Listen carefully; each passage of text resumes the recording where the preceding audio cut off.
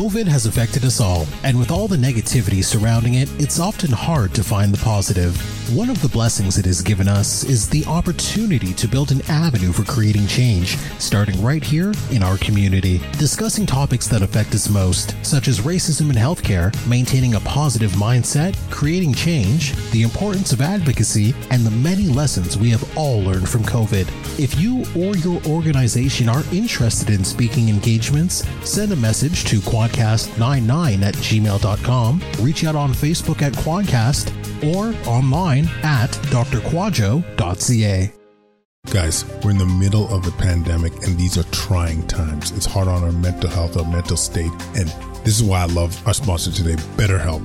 They're the largest online counseling platform worldwide. They change the way people get help with facing life's challenges by providing convenient, discreet, affordable access to licensed therapists. BetterHelp makes professional counseling available anytime, anywhere, through a computer, tablet, or smartphone. It's brilliant. Sign up today. Go to betterhelp.com/solvinghealthcare and get 10% off sign-up fees.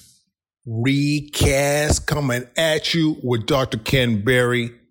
I love this episode, how he is reversing disease amongst his diabetic patients for real.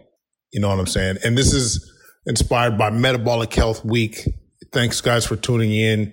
If you've missed our previous episodes with Vanessa Spina, Megan Ramos, Dr. Brett Shear, you got to check it out. We're doing an episode per day this week to really emphasize the importance of metabolic health, not only in regards to COVID-19 and improving your outcomes there, but cardiovascular risk, stroke risk, cancer outcomes, all can be impacted by metabolic health. So this is our attempt to really change that narrative and get people excited about getting healthy again. If you have not signed up for Solving Wellness in your healthcare provider, I don't know what more you need. I'm telling you, solvinghealthcare.ca, where you can find online workouts, yoga classes, nutrition tips, mindful meditation, and stress management tips, all to try and improve the risk of burnout amongst healthcare providers. We're trying to change that boogie together. You know what I'm saying? $99 a year, $9.99 per month. First month is free. Sign up, solvingwellness.com. All right. Without further ado, we're going to bring back Dr. Ken Berry. He's a family doc. And once again, legit reversing disease amongst so many of his patients. He is an author. He's come on so many podcasts. It's ridiculous. His YouTube channel is money. You guys are going to love him. Without further ado, Dr. Ken Berry. Quadcast Nation, welcome back. I am so excited to have you guys back in the mix. We have a doozy episode with Dr. Ken Berry, but before we tell you about little housekeeping items, for those that missed our approaches to low carb and ketogenic diets, we are doing a replay. You could purchase that at about $30. Links are in the show notes. It was with Ira Cummins. It was with Dr. Paul Mason. It was with Joy Kitty, and there was knowledge being thrown around all over the place. Science was being dropped, not microphones, knowledge. I don't exactly know what that means, but yes, if you guys want to get the replays, the links will be in the show notes. All right, let's just jump into this episode. We got Dr. Ken Berry, and this guy is a legend. He tells you how it is. We talk about his journey with low carb and keto and how it transformed his life, how it transformed his patient's life. And he's the author of the book, Lies My Doctor Told Me, which is fantastic. It pushes the envelope and saying, like, are a lot of the things that we've been told, where's the evidence to back that up? Is it based on any sound science? And whether it's talking about cholesterol, where it's talking about the sun and vitamin D, we dive into some of these issues, and especially in light of COVID-19, where some of these things have been controversially brought up. And so, yeah, he's a legend. His YouTube channel has got the same population of Nairobi. It's crazy. This guy's a baller. So, yeah, I'm really excited for you guys to hear this. So, honestly, without further ado, let's jump on it. Dr. Ken Berry. Welcome to Solving Healthcare. I'm Kwadwo Kyeremanteng. I'm an ICU and palliative care physician here in Ottawa and the founder of Resource Optimization Network. We are on a mission to transform healthcare in Canada. I'm going to talk with physicians, nurses, administrators, patients and their families because inefficiencies, overwork, and overcrowding affects us all. I believe it's time for a better healthcare system that's more cost-effective, dignified, and just for everyone involved. Ladies and gentlemen, Quadcast Nation, we got a mega guest today. I am so honored to have Ken Berry on the show. Ken, I haven't introduced you yet, but what I love about you the most is the fact that you are fully able and willing to shake up the establishment. You don't care who you're in front of, but it's all about the message. And this is something I admire and respect tremendously. So Ken, welcome to the show, my friend. Thanks, Doc. It's a pleasure being with you. Absolutely. So I think the easiest way to just jump into it is just to tell us your story. So your story on how you got introduced to low carb keto and your journey. Yeah. So what really brought me to this, I was allopathically trained, classically trained at a state university, did a family medicine residency, accelerated. I got done a year fast. And the first few years of practice, I didn't give two thoughts to nutrition. Never did I consider that. If you came into my office and you were morbidly obese, I would tell you to join Weight Watchers and join the gym. It's easy, dude. You just got to move more and eat less, burn more than you eat. Duh. It's simple math. It's the first law of thermodynamics. I used to say that stuff on a daily basis. And then a few years into my practice, I started getting fat and I started getting pre-diabetic and I started getting rosacea, joint pain, stiffness, fatigue, borderline diagnosable depression and anxiety. That was just a miserable mess. And it was when I got my labs back and I saw that my hemoglobin A1C was 6.1. I was like, what is going on, man? I mean, I know I eat some junk food, but all my life I've been a very slender guy, right? And now all of a sudden I'm morbidly obese. I'm 6'3". I weighed at my heaviest 297 pounds. Mm. One day I got short of breath tying my shoes, getting ready for an ER shift. And I'm like, this has got to stop. I'm pre-diabetic. I can't even tie my damn shoes without getting short of breath. What's going on? And so I went up in the attic and got down all my nutrition notes from med school. And you'll probably chuckle hearing me describe it like that because actually what I was bringing down was a paperback book that was about 3/8 of an inch thick and about, 50 pages of notes. We had one class of nutrition the second year of med school that was one day a week for half a semester. That was our nutrition. And as you remember, we were taught very well if someone had third-degree burns over 60% of their body, we were very good at keeping them hydrated and using an IV to feed them. We were trained very well at that. Or if you were unconscious for 2 months in the ICU, I could replace your protein, your fats, all that stuff. But when it came to the care and feeding of just a normal person, who walks around on the street, has a job, has a spouse, has a dog, I had no idea what they should eat. I can literally sum up the entirety of my medical school nutrition education in 3 phrases that I was taught for a normal person. Number 1, eat lots of whole grains. Number 2, avoid saturated fat. And number 3, jog. Okay. And so I thought, I went over my nutrition notes. I thought, okay. So for the next month or 2, I ate tons of fruit and vegetables and lots of whole grain, and I didn't eat any junk at all, and I stopped drinking the Mountain Dew that I'd lived on all through residency, and I started jogging 2 or 3 times a week. And at the end of those 2 months, I'd gained 5 more pounds. And I was like, okay, all right. I mean, I'm not a special snowflake here. I'm a human being just like all of the humans. What the proper diet should work for all of us, right? Mm-hmm. So maybe what they taught me in med school, maybe that's not the proper human diet. So like we were saying before we went live, I picked my head up out of my little lane and I started looking around going, well, what's everybody else recommending? What's everybody else doing? Because this ain't working for me. Mm-hmm. And so I read a book by Mark Sisson called The Primal Blueprint. I read a book by Lauren Cordain called The Paleo Diet. And I found an old tattered copy of Dr. Robert Atkins' Diet Revolution for 50 cents at a rummage sale. And all 3 of those books recommended almost exactly the opposite of what I had been recommending to patients for probably the first 4 or 5 years of my medical practice. Mm-hmm. And I thought, well, I mean, I'm not going to recommend this to patients because I'm pretty sure there's no research that backs any of this up. but I am going to try it on myself. And I think many good doctors, their first guinea pig is usually themselves. They try it out and just see what it does. And so you could call what I first started doing probably a low-carb, paleo, primal, Atkins hybrid, right? And so immediately I started to lose weight. And so what I did effectively is I cut my carbohydrate intake way down. I cut all the soft drinks and fruit juices and processed carbs out completely. And I was still eating, kind of some paleo approved carbs, but I probably honestly cut my carbohydrate intake in half, if not by a little more. Stopped being afraid of red meat, started eating lots of meat, eggs. I would eat, 6 eggs and 6 pieces of bacon for breakfast, that sort of thing. So I didn't limit my portions at all. And I didn't calorie restrict at all. I still ate until I was full. And so immediately I started to lose pounds. Immediately my A1C started to go down. And at the same time, I was still looking around. I was still reading, trying to figure all this stuff out.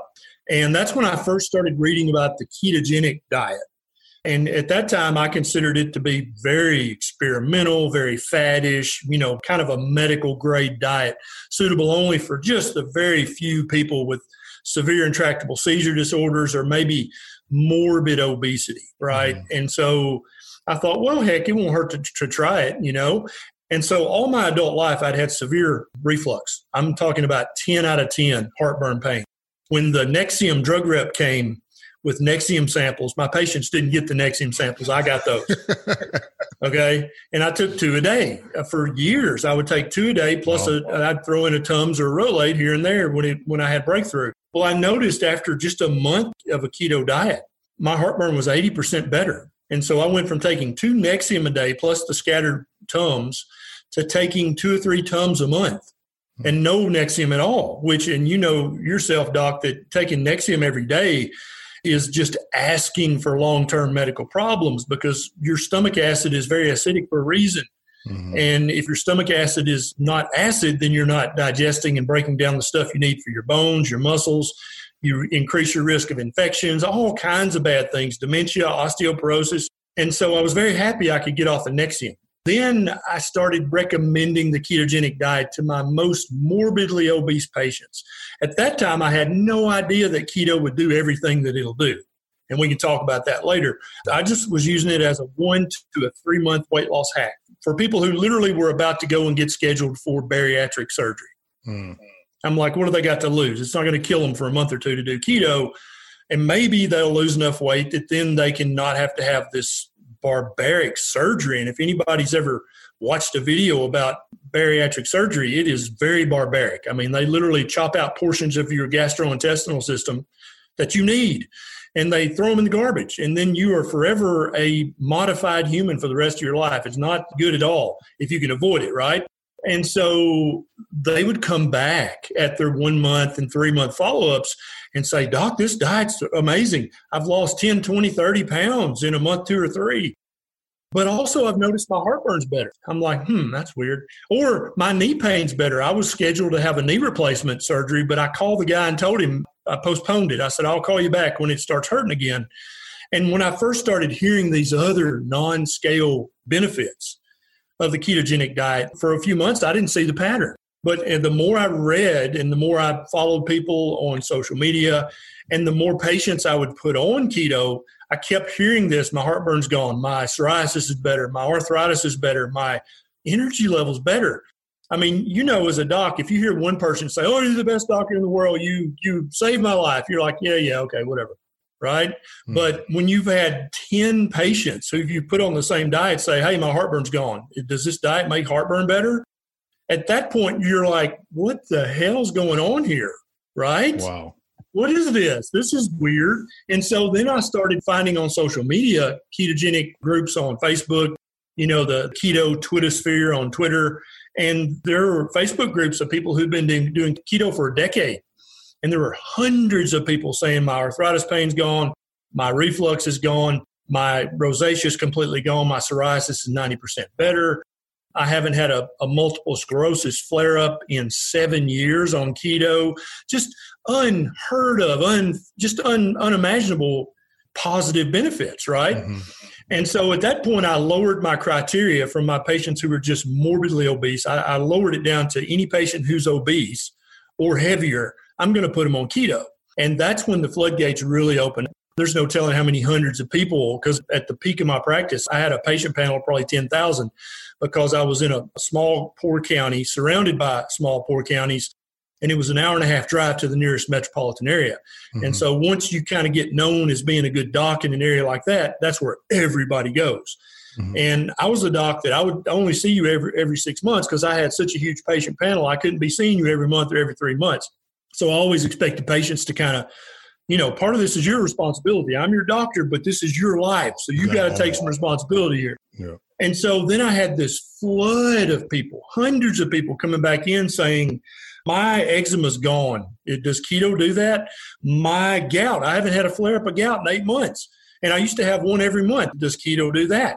And so at that point, I was like overwhelmed with these people telling me that not only did I lose 20, 30, 40, 50, 60 pounds, but also I had the following non-scale victories as well.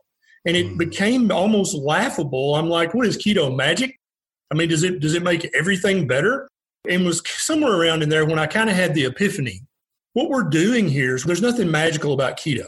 There's nothing magical about a low-carb diet. What we're doing is we're removing all of the slow poisons that are part of the standard American and Canadian diet.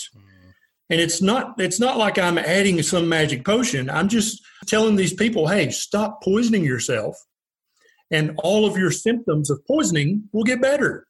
And when you look at it that way, you're like, oh.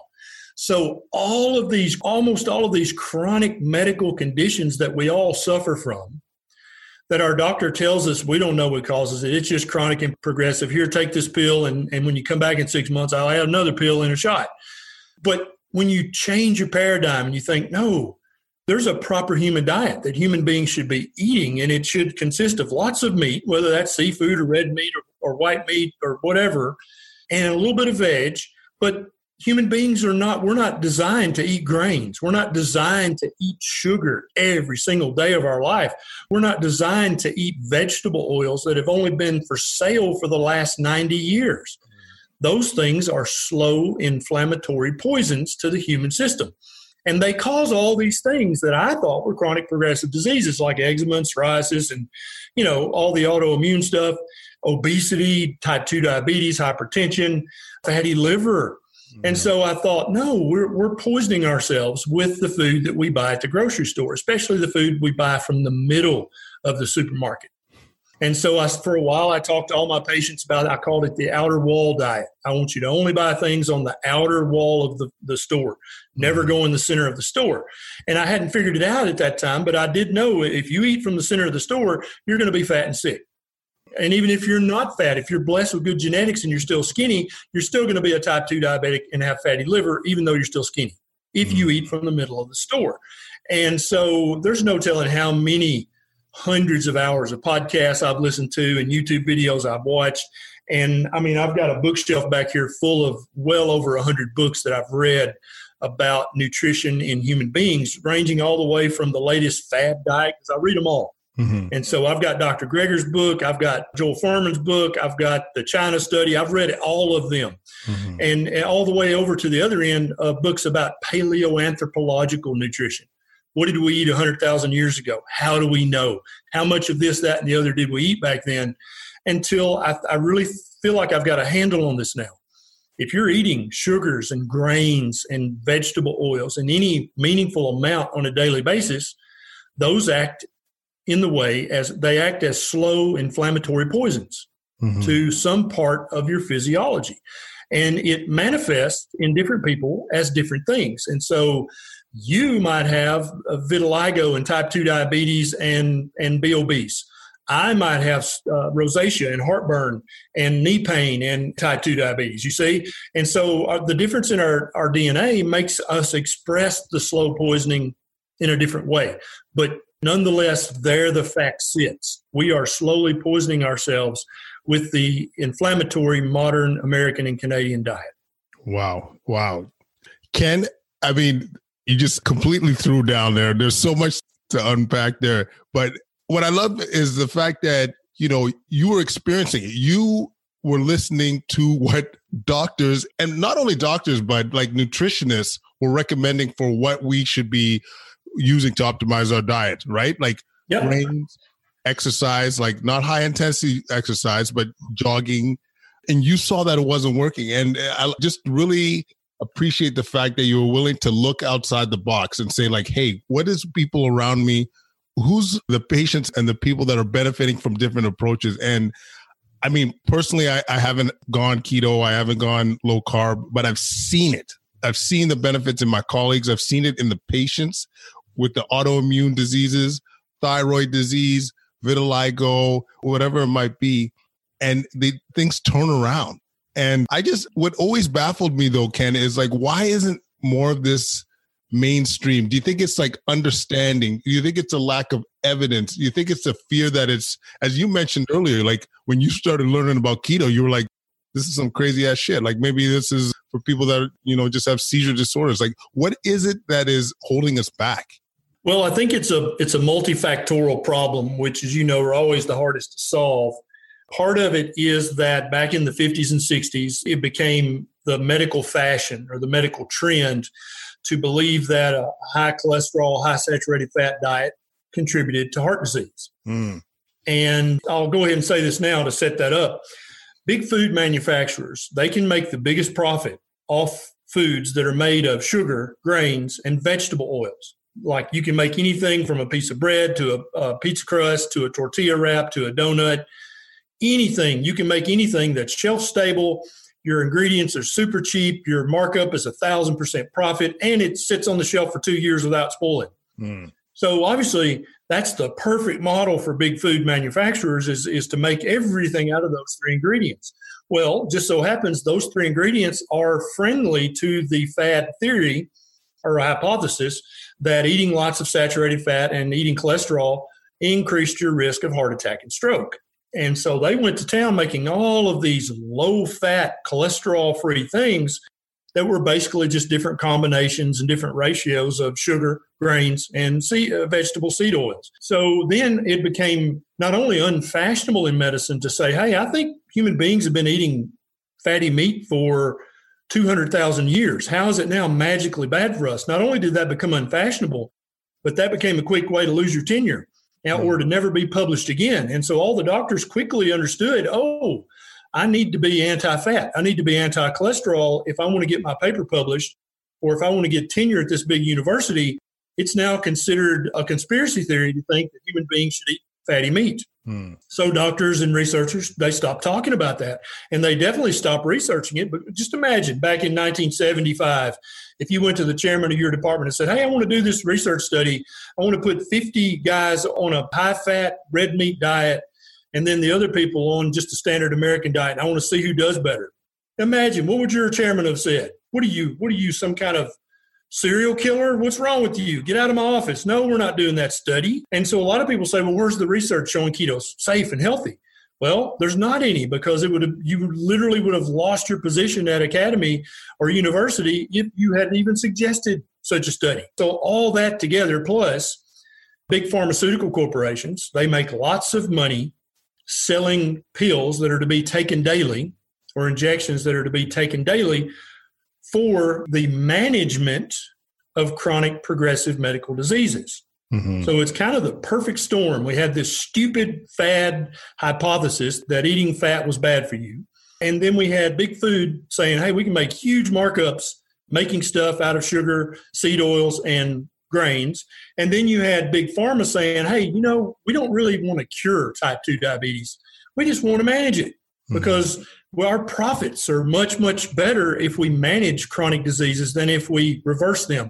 Because when you reverse a chronic disease, you just heal the patient. And the patient don't need the doctor or the pharmaceutical corporation no more. So that's not a good business model, right? So you've got all these billion-dollar industries. And you've got all these researchers and doctors who are afraid to say, hey, maybe eating lots of whole grains is not good for human beings. And so we've been stuck in this rut since the 1960s, 70s, and 80s. And thank goodness for social media, because it's one of the ways that we're able to discover each other. I'm in Tennessee, you're in Canada, but we're talking, right? And we're both saying, yeah, I've seen the same thing in my patients and in my friends. This works. And doctors, we're supposed to follow evidence-based medicine. But you know as well as I do that EBM stopped standing for evidence-based medicine probably a decade ago. Now it stands for eminence-based medicine. So whoever is the biggest professor at the biggest university, whatever their opinion is, and it doesn't have to be backed up by any randomized controlled trial research. It just has to be, Dr. Willett at Harvard or Dr. whoever at UCLA. Then that's it. That's EBM now. And that's just the way it is. It's not right. It's not scientific, but that's currently kind of the regime that we're practicing under.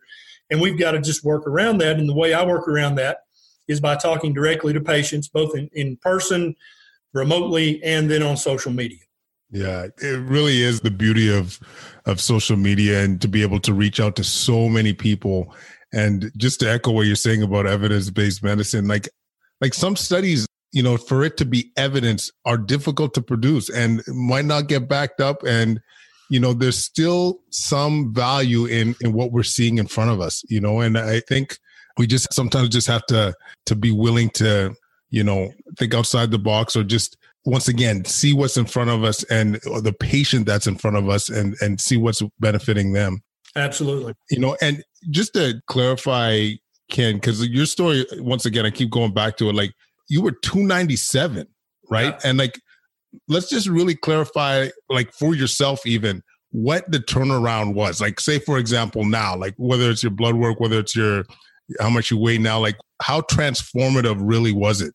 Yeah, so I hang out at about 228 now, up or down a pound or two, but that's my new set point. My A1C is in the low fives. And so then I kind of missed part of the story. So after a few years of keto, I went carnivore, which is the ultimate low carb diet. It's as low carb as you can get.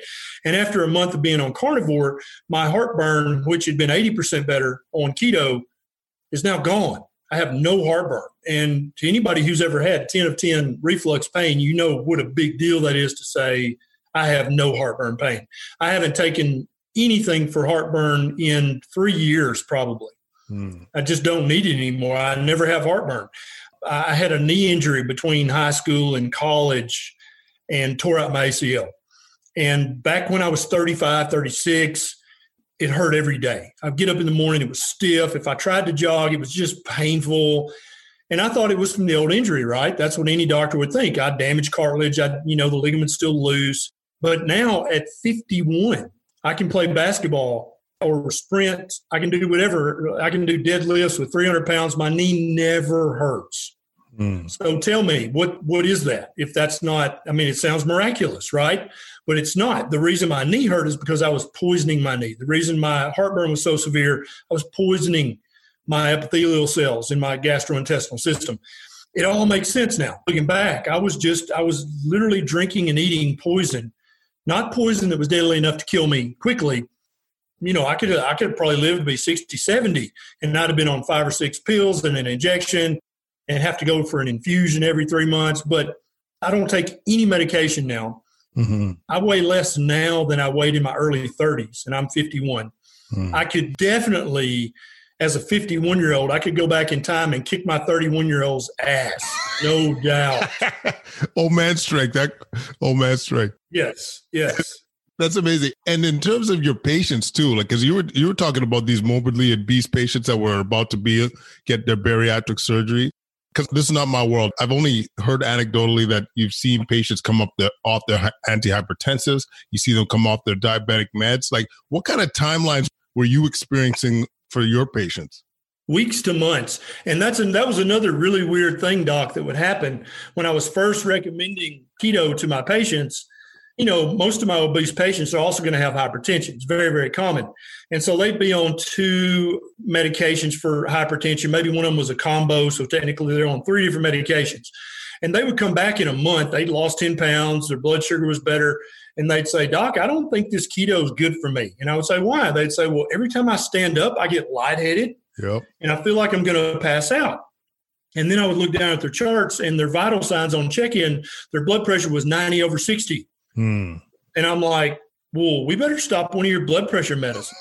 And it literally took me 5 or 6 times before I thought, is keto lowering their blood pressure?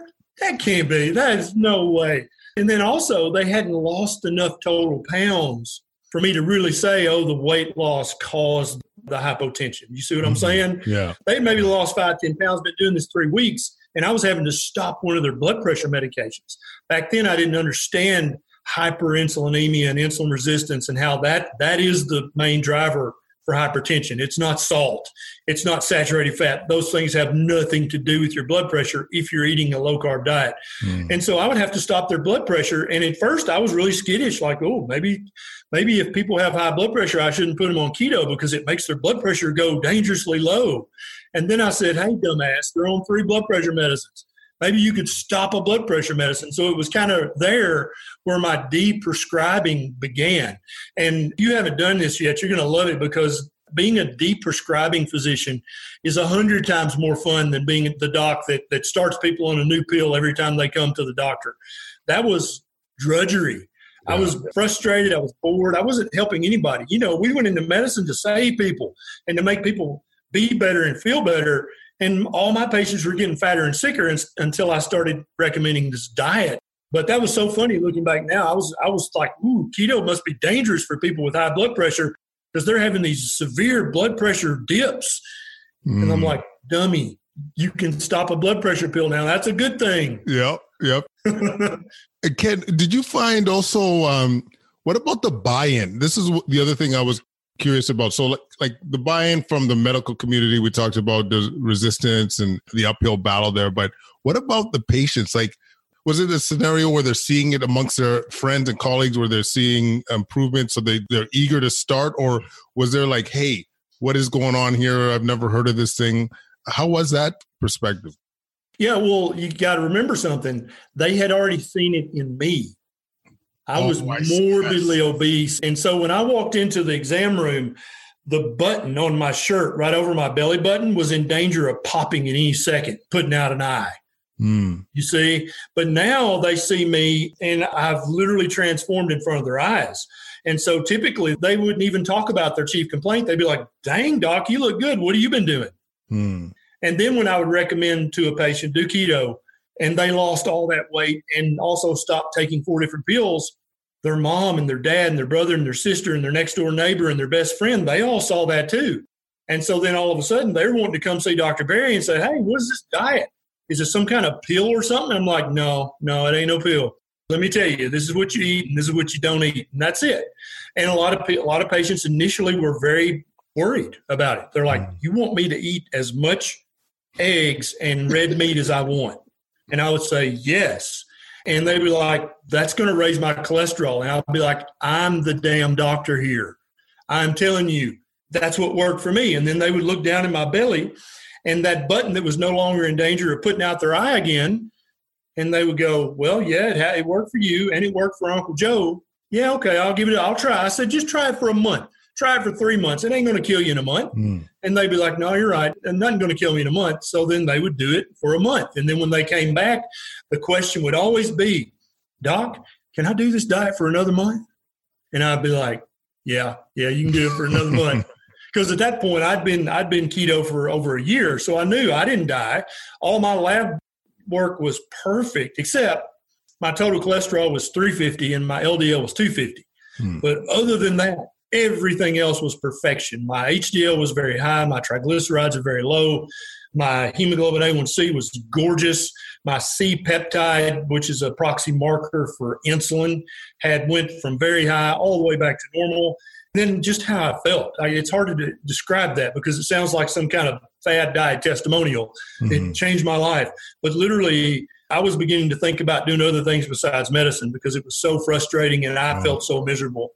But after this change, when I changed from being a fat doc to a healthy doc, and I changed from being a prescribing doc to a de-prescribing doc, all of a sudden I loved it again. It's like, dude, this rocks. I can't wait to get to the clinic. The other good point you bring up too is when you see it in your doc, because think about how many docs are, I don't know how to say this correctly, that are fat.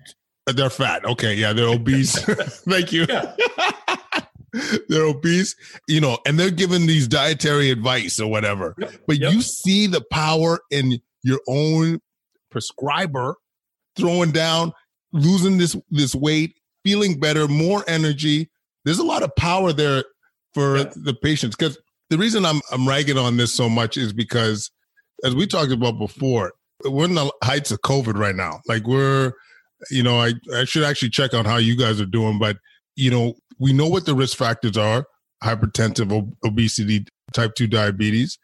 And we're not talking about it like in the media. We're not talking about it collectively, saying like, hey, this is an opportunity to reverse these things. And as you said, in weeks or months, and a lot of these patients. And so like, to me, it's like, what are the barriers? Is it, it's us, it's the scientific community at some point? Is it going to be the patient? What can we do to really bring this home and say, hey guys, this is one of many tools you could be using to getting healthy? And so, yeah, it's good to kind of hammer out some of these issues and barriers, and tying into some of the, like your book, 2 Lies My Doctor Told Me, which guys, you got to pick up.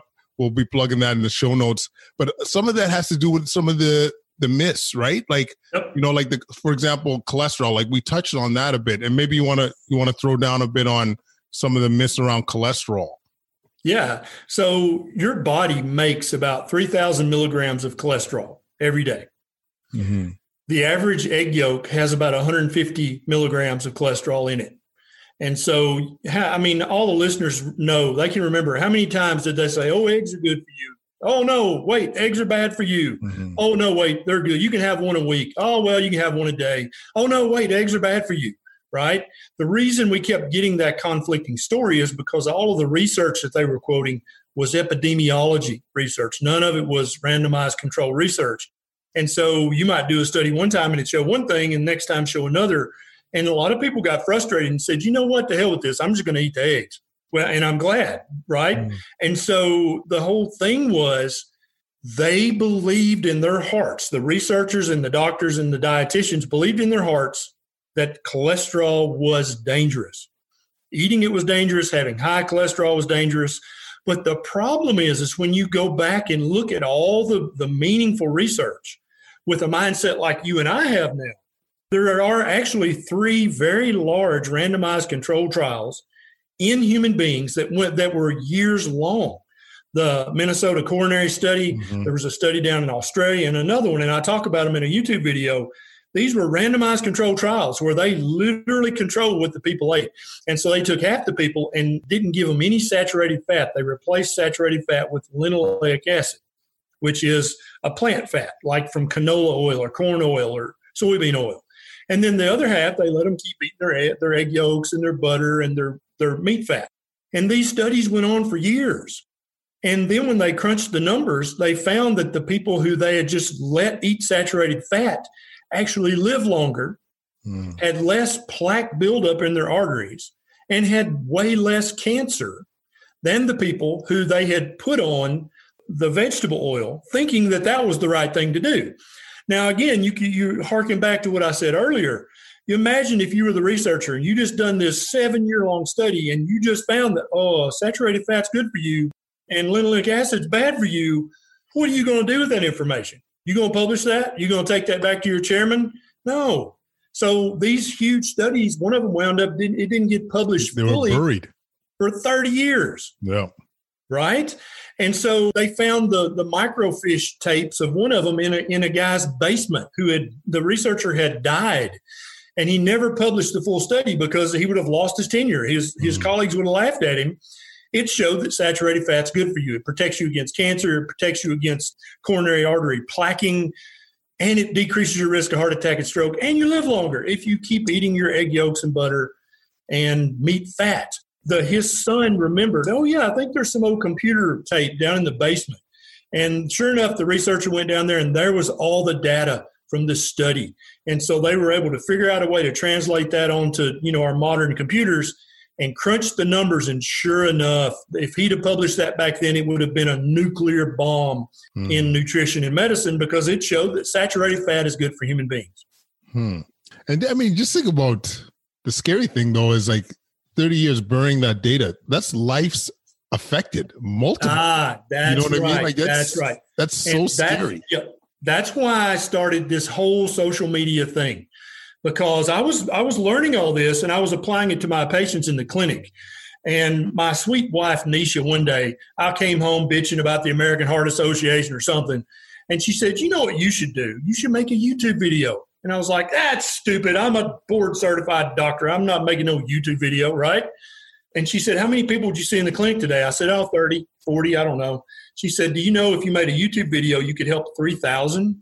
Yep. And then I had to say what every husband dreads saying, honey, you're right.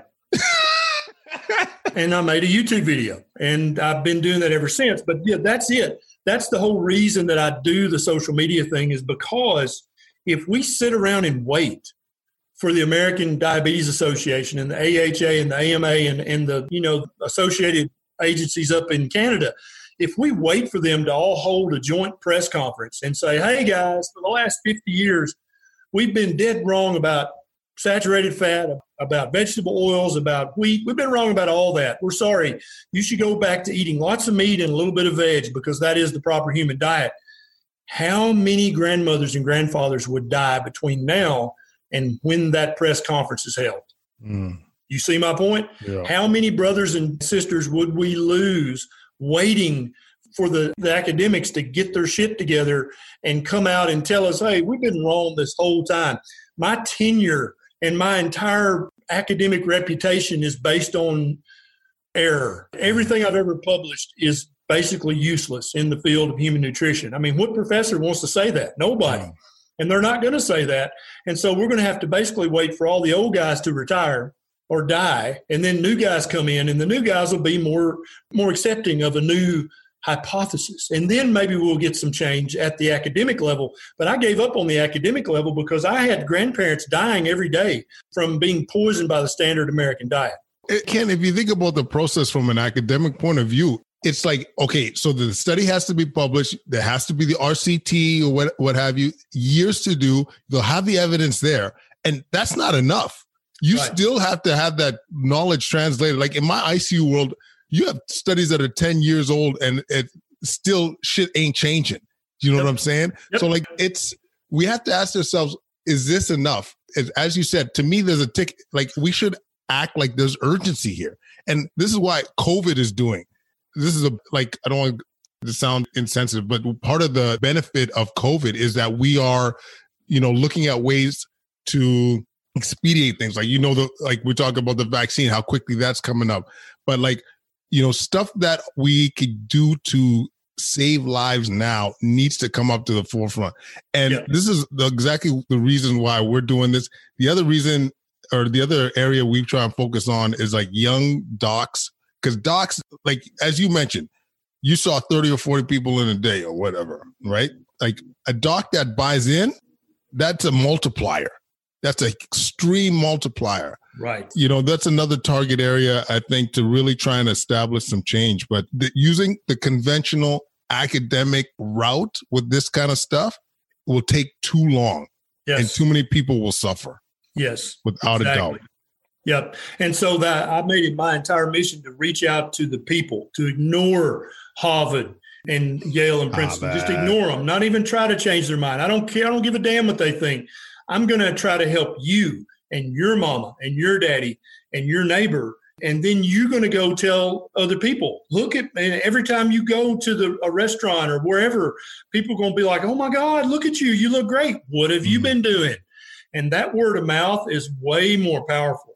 And let me just say for young healthcare providers out there, I didn't just randomly pick keto. I explained a little bit earlier, I had seen hundreds and hundreds of anecdotal reports of blood pressure getting better, type 2 diabetes going away, type 1 diabetics having an A1C of 5.5, which is unheard of for a type 1, right?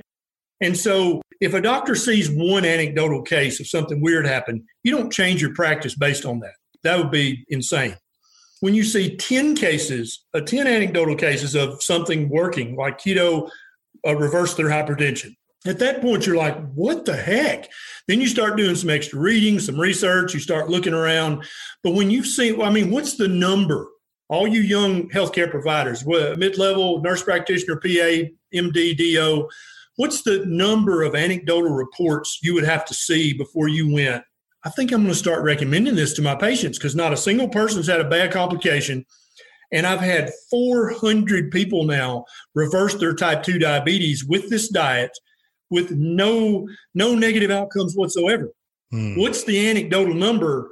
What's your trigger number, right? And for me, it was when it was in the hundreds, I was like, I mean, why would I not recommend this to my most metabolically ill patients? They're going to die in a few years anyway. And as you know, as an ICU doc, dying ain't the worst thing that can happen. There are way worse things than death. Yeah. 100%. That's, people don't know. Who are not in healthcare, they don't always realize there are things at the nursing home and in the ICU that are way worse than death. And so if I could use this case series, that's what this needs to be called. Although unpublished, I had witnessed it firsthand. That was my trigger for me to start recommending this as a therapeutic option for people with metabolic disease. And almost all the metabolic diseases stem from insulin resistance, hyperinsulinemia, and chronic inappropriate inflammation. And when you take care of those three things, all these other chronic conditions that docs thought they were just going to have to manage for their entire practice career, all of a sudden start going away. And it feels like magic, but it's not. Yeah, and it's a good point.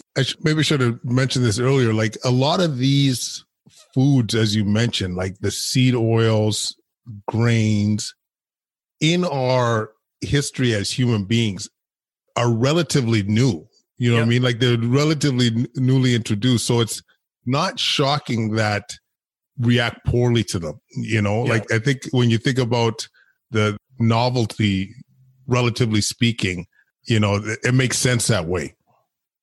Oh, and I think that's a big part of it.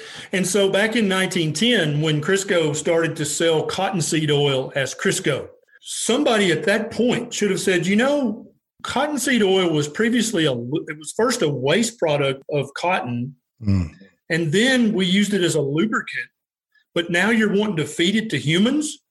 You know what? Let's hold off on that until you've got some good randomized controlled trials of a year or two showing that cottonseed oil is safe for human consumption. They didn't do that. Back then, you could just put whatever on the market, including Coca-Cola with cocaine in it. That was on the market back in 1910, right? And so human beings have literally only been eating vegetable oils like canola oil, cottonseed oil, which they don't feed us that much anymore. Now it's soybean oil, canola oil, corn oil, safflower and sunflower. Those are the big vegetable oils. We've only been eating those things for 90 years. And we've been on this planet as Homo sapiens sapien for over 200,000 years.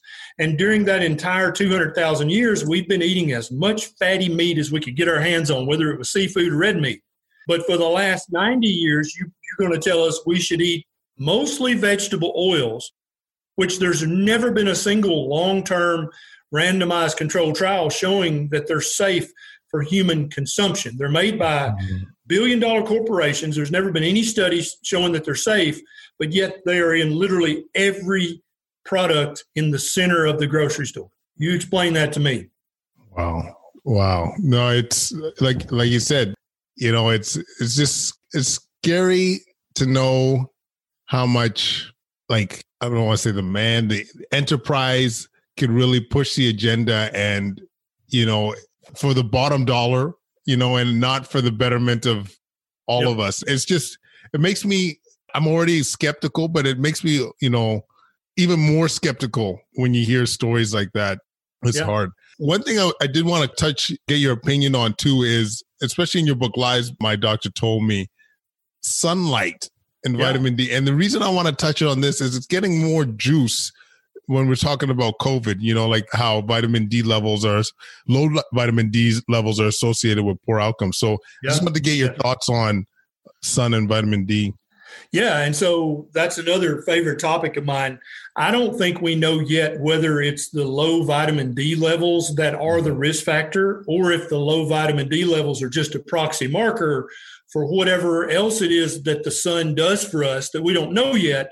Because again, imagine back if you were a researcher back in 1970 and you went to your chairman and said, hey, I want to do a study where I let 50 people get the darkest tan they can possibly get, and then I'm going to keep the other 50 people out of the sun completely. What would your chairman have said about that? Exactly. Get the hell out of here. You're a crazy person. You're going to make people lay in the sun and get a tan. You're going to give them all skin cancer. So yes, definitely getting sun, you're going to raise your vitamin D level. But some people can't get enough sun at their latitude. Like you, my friend, with your skin tone, you could lay out naked all day in Canada. You're never going to get enough vitamin D from the sun. Only way you're ever going to get enough is if you move close to the equator, right? Whereas me, with my redneck self, I could probably get enough sun, even in Canada, to get enough vitamin D, right? So some people, I think, do need a vitamin D supplement, but I just made a YouTube video probably a month ago about all the benefits we get from the sun. And it actually increases nitric oxide. It decreases inflammation. It raises vitamin D. Certainly, it does all kinds of different things for the human body. And then plus, any doctor who's ever taken care of a patient with a virus, for 100 years, we've known that viruses, bacteria, and fungi, they all hate the sunlight, right? All viruses, all microbes hate direct sunlight. So even without knowing all the particulars of this apparently novel coronavirus, we know by implication of every other virus that's ever been studied, this virus is not going to do well in direct sunlight. Duh. And so should we have, let the kids go back to school and have class outside? You could do that for maybe another month in Canada, right? Before it got too cold. Yeah. But yeah, sunlight's definitely going to decrease your risk of contracting this. And then when they were first coming out with the guidelines, you have to, you can't go, we're going to close the beaches. I was like, what the hell? I mean, and this was coming from virologists. I'm like, I can understand closing down the bar and the cafeteria and the whatever, but the beach, the park, where people are literally 50 feet apart and in direct sunlight, you think that's a risk factor? And it was at that point that I made a couple of videos about COVID, and one of them got demonetized because I disagreed with the hoot owl. You got what, sorry? Yeah, I disagreed with the World Health Organization. Oh, I got you. Yeah. So I haven't been talking about it much because it's literally on both sides of the argument. It's just gotten completely irrational and emotional, and I just don't feel like I can do much good talking about it. But I totally agree with you. Get in the sunlight. Sunlight is gonna strengthen your immune system, number one. But number two, all microbes hate direct sunlight. This is known. Yeah. My point is that, too, is like when you look at some interventions that have like little like side effects, little downside, like why not? Similar to getting healthier, improving your diet, why not? Getting some sunlight, why not? Getting outside, having more walks after your meal, why not? Like all these things have such little downside to no downside. And this is why I think we need to be preaching this. No, I totally agree. But you understand what I'm saying about the current atmosphere, because if you got on Twitter and said, hey, you can slash your risk of contracting coronavirus by getting direct sunlight for 30 minutes a day, by eating a diet that's going to lower your levels of chronic inflammation and lower your insulin levels and lower your blood sugar. All those things make your innate immune system stronger and make the virus weaker. If you said that, you would get attacked from both sides. Yeah. And so it's almost like, I'm not even going to talk about it. I hear you, Ken. Like, it's not I don't know what happened to our medical community, to society, but we can't have civil discourse. We can't. It's not safe. You can't make calls, and it's tough because, I know this is going totally offside, but one of my biggest motivations for talking about the secondary outcomes of COVID, for example, when we were in lockdown, I have 3 young sons, and when I heard about the increased child abuse that was happening because of lockdown, I was like, we need to think about things, man. We need to bring up these issues so we could address them. Yep. But like, you weren't allowed to say anything negative about lockdown. Like, it was scary. It still is scary, to be honest with you. But yeah, once again, for us to just have a conversation of common things that might reduce your risk or likely to reduce your risk, I think, we have a duty to do that. We really do. I agree. Oh, man. I agree. And it's not like we're trying to charge people to be in the sun. Exactly. It's not like we're making money off telling people eat a diet that decreases inflammation and decreases your blood sugar. Yeah.